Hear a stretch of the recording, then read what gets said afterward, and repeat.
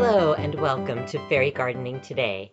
I am this week up in the mountains recording, so I don't have all of my usual podcasting equipment.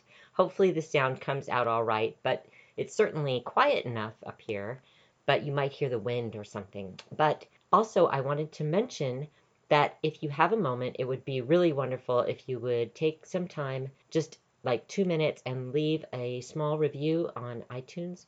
It would be really helpful. We're up over 400 downloads as of this recording, but no reviews. So please, if you would, go and leave a review on iTunes, and I would be ever so thankful. This week, I would like to continue the discussion of having a sparkling summer. It seems that some of you are a little unsure about the cloth and ribbon being put into the fairy gardens. Now, this would work almost anywhere. Certainly, you can put ribbons or flags or anything inside, but they are not going to get the ripple of the breeze that happens outside or on a patio or balcony. So you can go with a little bit more shimmer and glitter that are on the indoor gardens, but for outside, it's actually the movement of the flag or cloth or ribbon that helps it to give some shimmer to the fairy garden. As I mentioned, when we're in these hot summer months, oftentimes the flowers fade drastically off of the plants, and you want to have something that moves like a plant would in the breeze and in the sunlight. And cloth pieces can do this for your fairy gardens if you place them correctly. Now, once again, please remember that cloth pieces are going to deteriorate. They may last for a season, maybe only a month, but at any rate, they will do a magnificent job of doing what you need for this season. And start thinking about the fall plantings that you can put into your miniature displays that will add some color, and perhaps even a little bit of something edible. You could always put in some last minute chard. The Bright Light Swiss chard add color, and they make it all the way through winter just beautifully. And they're so pretty to have in your fairy garden. They come in not only green, but red and yellow, and there's some dark mauve ones, almost a purpley color. And they're just beautiful to have in the fairy gardens and to eat in your dinners or salads as well.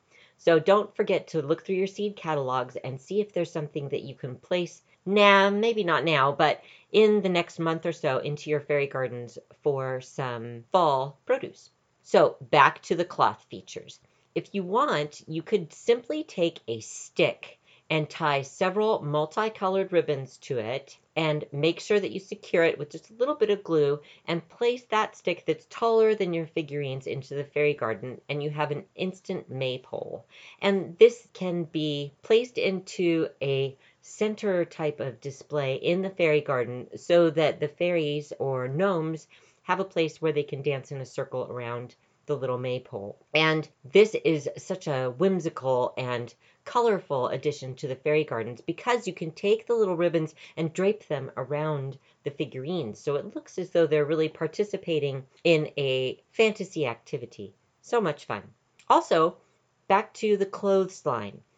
I got some questions about this. So take 2 small sticks that are about 5 inches long, and they don't have to be anything particular. They can be straight, they can be a little crooked.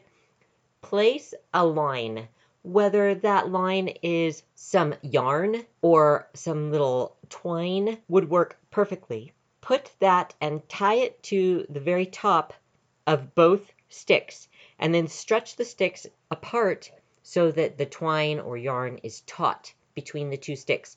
Then place the 2 sticks into the fairy garden, and on that you would place some little cloth pieces. If you don't have actual miniature clothing, you can take and just put some small little pieces of even old baby clothes or rags or old towels, anything that has some color and is light enough to catch the wind. Cotton or synthetic pieces, or you could even cut up some of the extra wide sparkly ribbons that come on decorated packages with the wire in them.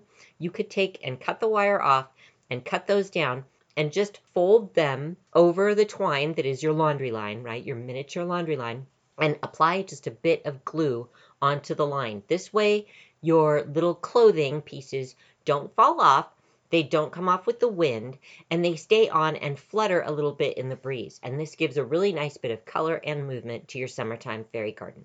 So now we've covered the ribbons and the cloth, and you can also do flags.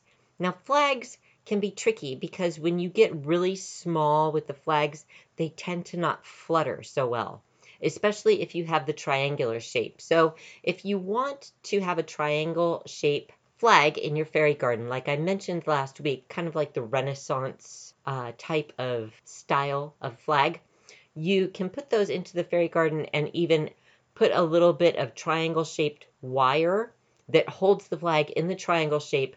That looks better if they're placed onto a dowel rather than a stick, because a stick looks very natural and very woodland themed. But a triangular flag looks a little bit, like I said, more Renaissance, more classical. So you want to actually have a purchased dowel for this. You can find them in craft stores, or I think you can even get them at Home Depot or Lowe's. And put the flag with the wire pieces, either the wire ribbon, or you can just take some really thin floral wire and wrap the cloth on the edges all the way around and twist the wire at the point, and then twist the wire actually onto the dowel and then place that into the garden. This way the flag is always going to stick out and it won't have the movement that the other cloth pieces have, but that will hold its shape and it will add some color. So be sure you choose the type of cloth or glitter or shimmer that you want to have, because that type of cloth project is not going to move. It won't have the movement that the other pieces do. Now, if you want to have a flag that flickers and flutters with the wind, you can always take a more natural approach and use a taller stick and a rectangular piece of cloth, and that once again can either be wired or glued to the stick, and just place the stick into the ground and it will ripple with a bit of breeze. Now, one other thing that I wanted to mention too that's very helpful when it's time to place picks, garden picks, when they're on the bottoms of figurines or on the bottoms of our miniatures, or when you're trying to put sticks into the garden. Oftentimes you might hit a spot where it doesn't want to go in. And the easiest and most simple way to be able to apply your little features that are on picks or sticks is to take a screwdriver and just punch that into the soil first and then put your stick in. It will be nice and straight and you won't hit any stones or roots that are blocking your way. So I hope that clarifies a few things about adding some shimmer with cloth into your fairy garden, and hopefully it's given you a little bit of inspiration for this week's fairy gardening. Until next time, happy fairy gardening. This podcast was brought to you by Sprouted Dreams. Please do visit the Shimmering series that is available now at sprouteddreams.com.